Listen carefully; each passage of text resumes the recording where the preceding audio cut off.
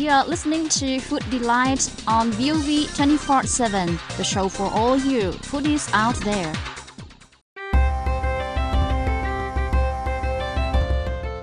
Welcome to another installment of VOV 24/7's Food Delight.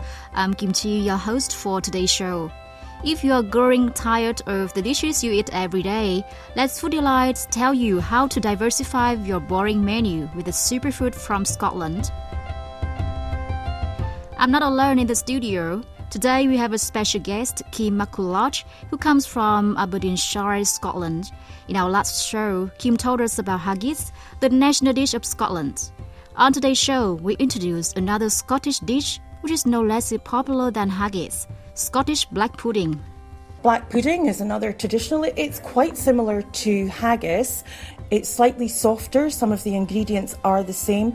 It's a blend of onions and pork fat, oatmeal and flavourings, and there are spices in this as well. But what they have here is it has a lot of blood in it, so it's blood from the pig that is used to hold all the ingredients together. So again, it's the oatmeal, which is similar to the porridge. I see that haggis and black pudding have many ingredients in common, such as pork fat, onion and oatmeal, to stick everything together.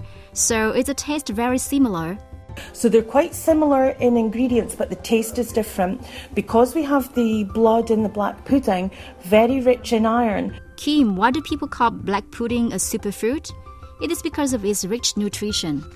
So it's often referred to just now as a superfood because of the amount of iron from the blood is very good for you. So we're not sure, but that's what they say.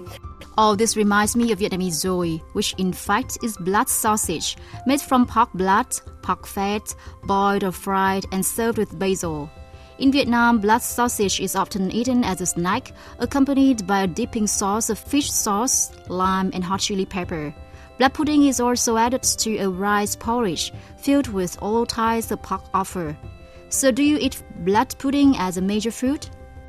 We would eat this usually for breakfast. So a traditional Scottish breakfast of sausages, bacon, egg, would also have black pudding and possibly a slice of haggis as well. Tradition would have been, and again it's about filling you up for the day, farmers going out to work, fishermen. It's a very hearty, quite heavy, but it would very fill you up, and because of the iron is just so good for you. So traditionally it's about starting the day with something like that. We wouldn't eat it every day in modern day, but I guess people, it would have been quite cheap to make, and they would maybe have just had the black pudding, but it had everything in it because it had the meat and the iron, and so it's very good. So it was probably a superfood. How do you cook black pudding? It is cooked the same way as haggis? And also again, like the haggis, the little bonbons, so the chef the consistency sticks together, they make it into a little ball, just like a truffle, a sweetie truffle or a candy, and then roll it in breadcrumbs and deep fry it. But it goes particularly well with fish. Is quite common in restaurants to see it with fish, which is unusual, but it goes very well. You also have fish in black pudding. Is it the new way to modify the traditional black pudding recipe? We would also have a modern twist on it as well. So things like it goes very well with fish. So it's quite earthy in flavour because of the blood. It's quite a deep flavour. We would put it maybe through potatoes, so mashed. We would flake through black pudding, and that's a more modern way. It may not be easy for you to make black pudding at home, but at least you learned something about Scottish cuisine from today's show.